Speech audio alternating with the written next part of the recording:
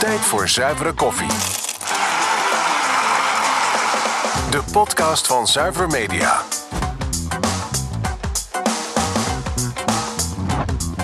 Gepresenteerd door Edwin Werkman. Welkom bij de nieuwe podcast van Zuiver Media, podcast nummer 3. En deze keer gaan we het hebben over de productie van radiocommercials. Zoals jullie weten, mediabureaus verzorgen de mediastrategie, mediaplanning, de inkoop en de executie van de radiocampagnes.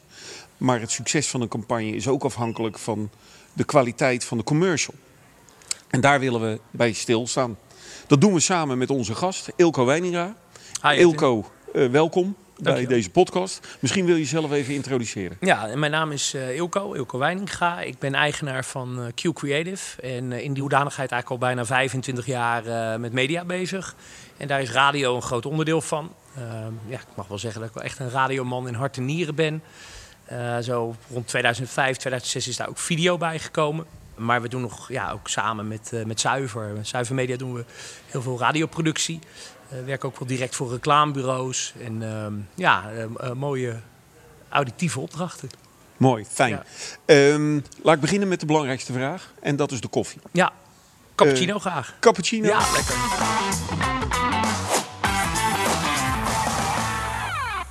De zaken waar we het over gaan hebben. Namelijk alles wat te maken heeft met de productie van de radiocommercial.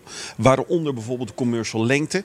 Is er sprake van een tag-on, ja of nee? En wat is de campagnedoelstelling? Wat is de doelstelling van de klant? Is dat heel erg conversie of sales gedreven? Of is dat bijvoorbeeld naamsbekendheid? En kiezen we bijvoorbeeld voor humor in de commercial? En nemen we een vrouwenstem of een mannenstem? Afijn, allemaal belangrijke aspecten voor de productie van de commercial. Maar Eelco, laten we daarmee beginnen. De commercial lengte, kan je daar iets over kwijt? Ik denk inderdaad dat het allemaal met elkaar samenhangt. Wat wil je vertellen in de campagne en wat doe je eigenlijk nog meer? Hè? Dat zien we natuurlijk ook veel in de samenwerking met jullie. Is er ook nog een online deel? Gaat het alleen maar om een hele korte campagne of een lange campagne? We zitten nu wel in een tijd waarbij je ziet dat er heel veel korte commercials, korte boodschappen. En dat is denk ik wel heel Nederlands. Want als je al naar België toe gaat, ook videocommercials van 30 seconden, hele hoorspellen met allerlei stemmen. Dat zien we in Nederland de laatste tijd wel wat minder. Het is wel allemaal meer een beetje conversiegericht en best wel recht toe recht aan communicatie. En waardoor wordt dat veroorzaakt, die korte commercial lengte? Is dat omdat dat te maken heeft met de budgetten bij de klant? Of is dat omdat ze denken dat de boodschap gemakkelijk in die 15 of 20 seconden kwijt kunnen? Wat mij opvalt door de jaren heen is dat radio wel een heel trendgevoelig medium is. Je ziet een aantal adverteerders die gewoon heel breed, heel lang radio inzetten. En dus een heel ander soort commercial hebben, meer op naamsbekendheid, op branding. Maar dat er toch ook wel het gros eigenlijk allemaal actiegerichte commercials zijn. Ja, en dan gaat het er toch eigenlijk om dat je een product wil verkopen. En dan kan je met korte teksten kan je het af. Het is een beetje hoe je daarin meegaat. Als klant, zelf als adverteerder zo gezegd. Het gebruik van tag-ons, ook een onderwerp dat vaak besproken wordt bij de klant. Ja. Misschien een stukje uitleg over een tag-on. Misschien kan jij daar iets over vertellen. Want het is natuurlijk een beetje vakjargon. Kan je vertellen wat het is en wat het doet? Nou ja, wat veel opvalt bij radiocampagnes is de aansluiting dus op andere uitingen. Dat kan online zijn, maar het kan ook een advertentie zijn. Het kan ook video zijn. Maar je moet toch voor radio wel anders communiceren. En als je iets wil communiceren over het product wat je aanbiedt, maar daar ook nog een prijs bij wil noemen of dat iets tijdelijk verkrijgbaar is. Of ik noem maar even iets wat eigenlijk niet past in die hoofdcommercial, dus de belangrijkste boodschap. Dan kan een reminder, een tag-on, kan heel handig zijn om toch meerdere boodschappen in één campagne kwijt te kunnen. En ik denk dat je dat tegenwoordig ook wel heel veel ziet. Maar daar kleven ook weer nadelen aan. Want ja, als je dus commercial, tag-on commercial, als je het blok vol ermee hebt, dan denk ik dat een luisteraar ook wel weer de weg kwijtraakt daarin. Ja. Dus het is heel handig om nog even een soort, hoe noemen we dat, in de communicatie een trap na te geven van jongens, daar kan je hem kopen of tot dan is het verkrijgbaar. Maar ja, als je 4, 5 tag-ons achter elkaar te horen krijgt als luisteraar, is het natuurlijk ook wel weer lastig van waar gaat het over? Ja. Goed om te weten voor u als adverteerder. De inzet van 1 tag-on vergt geen extra budget. Dus een 15 plus 5 seconden is even kostbaar als een 20 seconden commercial. Hoe zit dat? Want dat is dan, daar heb ik minder verstand van.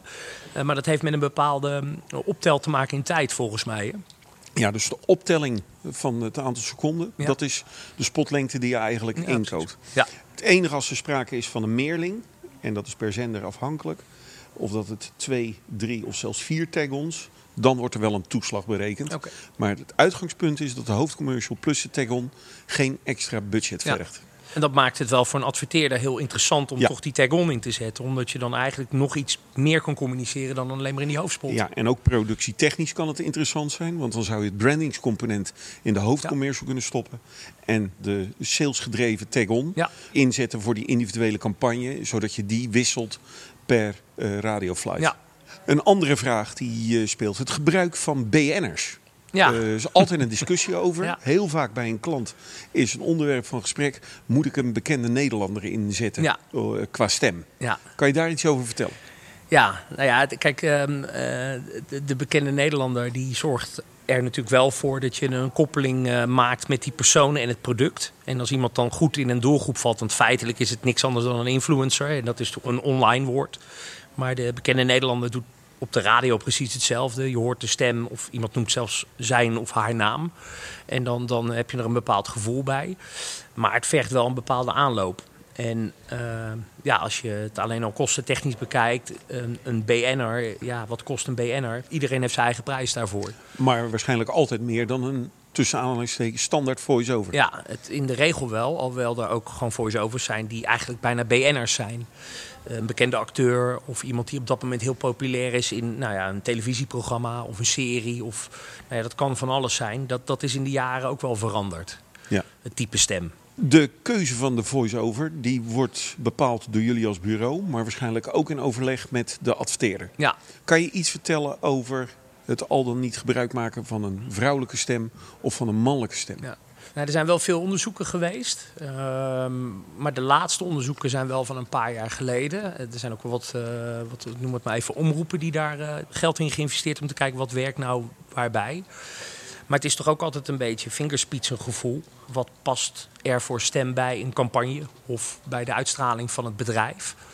En in sommige gevallen is er ook al een hele langlopende relatie met een voice-over. Dus dan zijn wij feitelijk alleen maar de faciliterende studio. En die voice-over die spreekt dan misschien over 10 jaar voor die adverteerder in. En dan is die stem zo verbonden met het merk. Daar kun je natuurlijk heel veel campagnes van noemen. Dat je denkt, die stem die hoort bij die en die adverteerder. Dat kan ook weer een nadeel zijn. Omdat die stem dan eigenlijk niks anders meer kan inspreken. Nee. Ja. En dan wordt die stem eigenlijk een BN'er van die campagne. Ja. Maar in de regel, een man is wat meer, hoe zeg je dat, wat meer conversiegericht. Waarbij een vrouw natuurlijk gewoon wat vriendelijkere uitstraling heeft. Ja. Maar in onderzoeken kwam wel naar voren dat bijvoorbeeld mannen meer aanslaan op een vrouwenstem en vrouwen meer op een mannenstem. Terwijl heel veel mannelijke voice-overs eigenlijk bijna alleen maar inspreken voor een bepaald type product, zeg maar. Ja. Maar dat is ook allemaal aan het veranderen. Je zou al heel snel zeggen, een auto dat moet een man inspreken. Waar dat op gebaseerd is, dat weten we niet. Maar dat is zo gegroeid door de jaren heen. Terwijl je nu heel veel hele mooie vrouwelijke voice-overs heel stijlvol autocommercials hoort inspreken. Ja. Het is een gevoel. Ja. Het is net als kleurgebruik of muziek in commercials. Het is allemaal een beetje gevoel. Maar wel op je doelgroep afstemmen. En smaak dus. Smaak. Eigenlijk wel, ja. Geldt het ook voor het opstellen van het concept? Wij merken toch dat als we met een adverteerder in gesprek zijn over een radiocampagne, dat we de zenderkeuze hebben bepaald en we hebben de campagneperiode bepaald. En ik moet ook nog een commercial hebben. Hoe kom ik daaraan? Ja. En dan moet er een concept gemaakt worden. Doen jullie dat ook? Ja, dat doen we zeker. Door de jaren heen kunnen wij met het team natuurlijk creatief meedenken op het gebied van de stem, muziek, invulling. Hoe pak je het aan?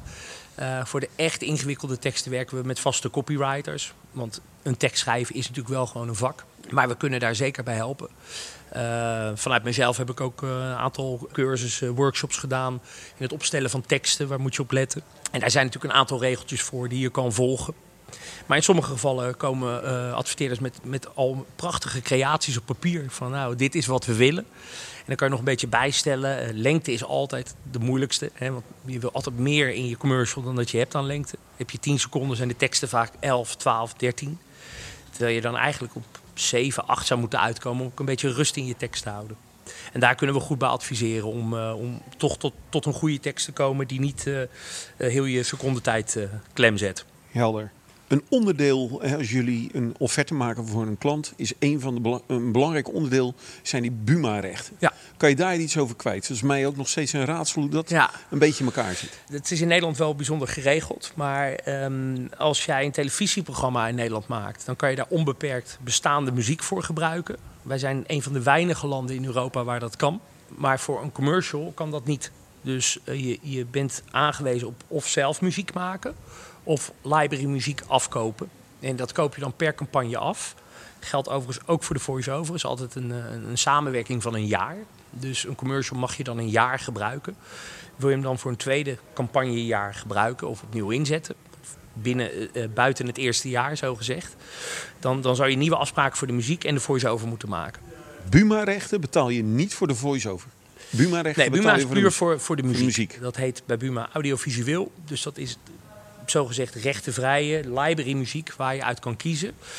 Maar vaak is het toch voor de wat grotere campagnes is het eigenlijk interessant om te zeggen, we maken muziek in opdracht van de klant. Want dan heb je nooit, dat muziekje heb ik al eens ergens gehoord.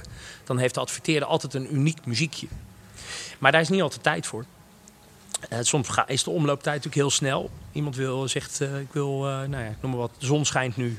We volgende week met mijn product wat aansluit op mooi weer, wil ik op de radio.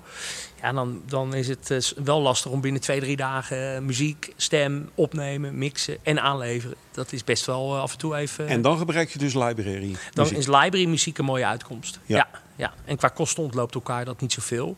Het enige met library muziek is dat je het risico loopt dat het muziekje ook door iemand anders gebruikt wordt. Want ja, het is een soort collectie waar je uit put. En die Buma-rechten? De hoogte daarvan wordt bepaald door de periode die je de commercial gebruikt? Of het aantal er zit een uitzendingen? jaar uitkoop op en dan per uitzendgebied. Even uit mijn hoofd, wereldwijd, Europa, landelijk, regionaal, lokaal. En daar zitten tarieven aan. Dat is eigenlijk een tarievenlijst die door Buma Stemra wordt gehanteerd. In dit geval gaat het om Buma, omdat het geen bestaand repertoire is. Als dat wel is, dan kom je bij Stemra. En dat is een beetje de basis wat de meeste library-aanbieders ook aanhouden. Dus je betaalt een bepaalde prijs voor een tune van 30 seconden of een minuut. En de meeste aanbieders houden dat dan ook aan. De aanloop is eigenlijk, het begin is altijd, noemen wij preproductie. Het is eigenlijk gewoon administratie, zorgen dat dingen geregeld worden. Met elkaar in gesprek over wanneer moet het aangeleverd worden. Waar moet het aan voldoen. Als je dat vooraf niet regelt en je levert het aan, kan dat heel veel vertraging veroorzaken. Waardoor je dus eigenlijk te laat gaat aanleveren. Dus van tevoren gewoon de informatie inwinnen die je nodig hebt. Dan ga je naar het stukje creatie toe, waarbij je vaak met de adverteerder in gesprek gaat over hoe moet het er creatief uitzien. Dan wordt er opgenomen en dat wordt gemixt. En dan zit er vaak nog 1 tot 2 correctierondes op.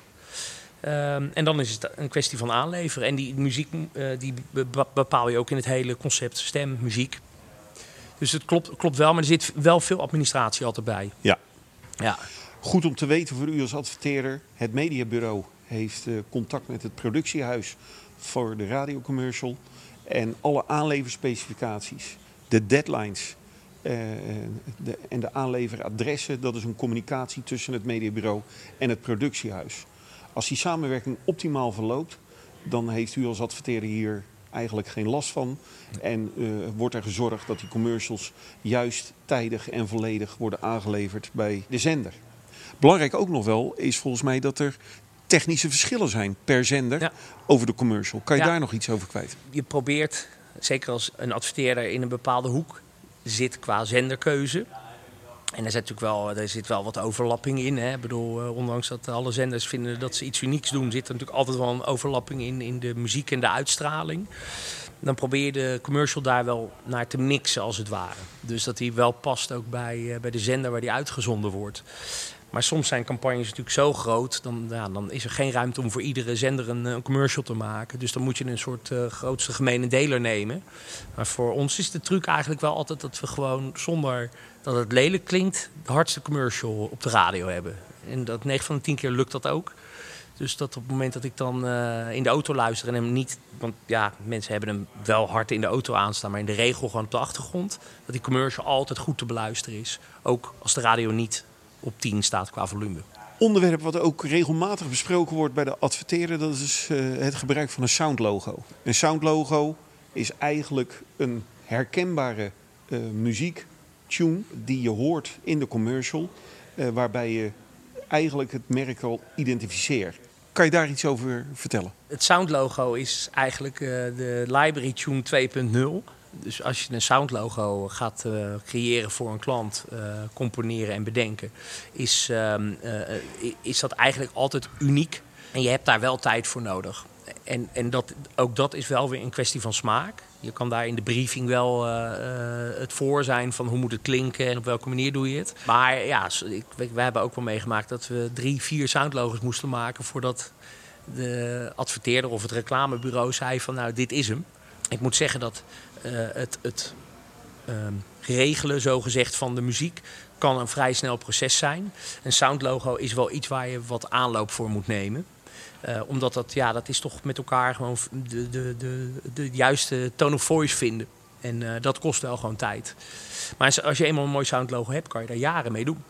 En dat kan in muziek zijn. Dus dat kunnen een paar tonen zijn. Het kan een heel orkest zijn. Het kan gezongen zijn. Dat is maar voor elke campagne is dat verschillend. Ja. Ilko, kan je als afsluiter van deze podcast iets vertellen over de do's en don'ts voor de productie van een radiocommercial? Ja. Ik moet er altijd mee oppassen, want dan snij ik mezelf een beetje in de vingers. Ja, zeker. Dat is een risico. Ja. Wij werken in een wereld waar natuurlijk je gewoon heel snel moet handelen. En dat is eigenlijk... televisie heeft dat tegenwoordig ook. Maar radio is natuurlijk een heel snel medium. En daarom hou ik zo van radio. Als er nu iets gebeurt, hoor je 10 seconden later op de radio. En daarom denk ik dat radio ook nooit zal verdwijnen. Het verandert steeds in vorm. Maar radio is natuurlijk een heel actueel medium. En mensen worden graag verrast. Maar daar ligt ook de valkuil. Dat je toch te snel dingen moet regelen waarbij het een beetje paniekvoetbal wordt. Voor ons als producent is het de kunst om dat in goede banen te leiden. Maar dingen gaan soms niet sneller dan dat ze kunnen. Neem wel de tijd voor je campagne. Denk goed na wat je wil.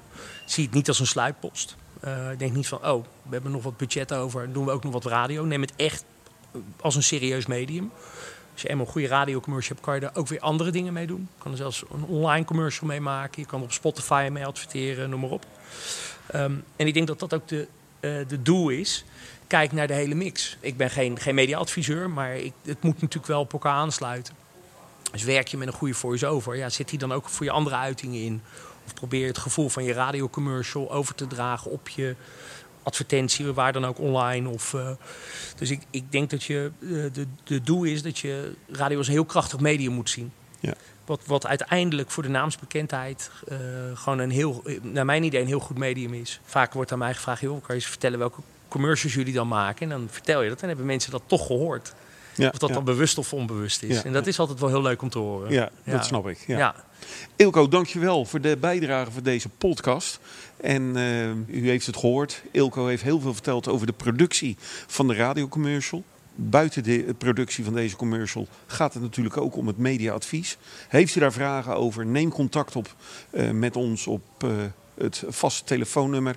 Het mag ook via de WhatsApp. En u kunt onze gegevens ook terugvinden op www.zuivermedia.nl. Voor nu heel erg bedankt voor het kijken en luisteren. En op naar de volgende podcast. Dank u wel. Dit was Zuivere Koffie. Volg ons op Spotify, YouTube of via onze social kanalen. Tot de volgende aflevering.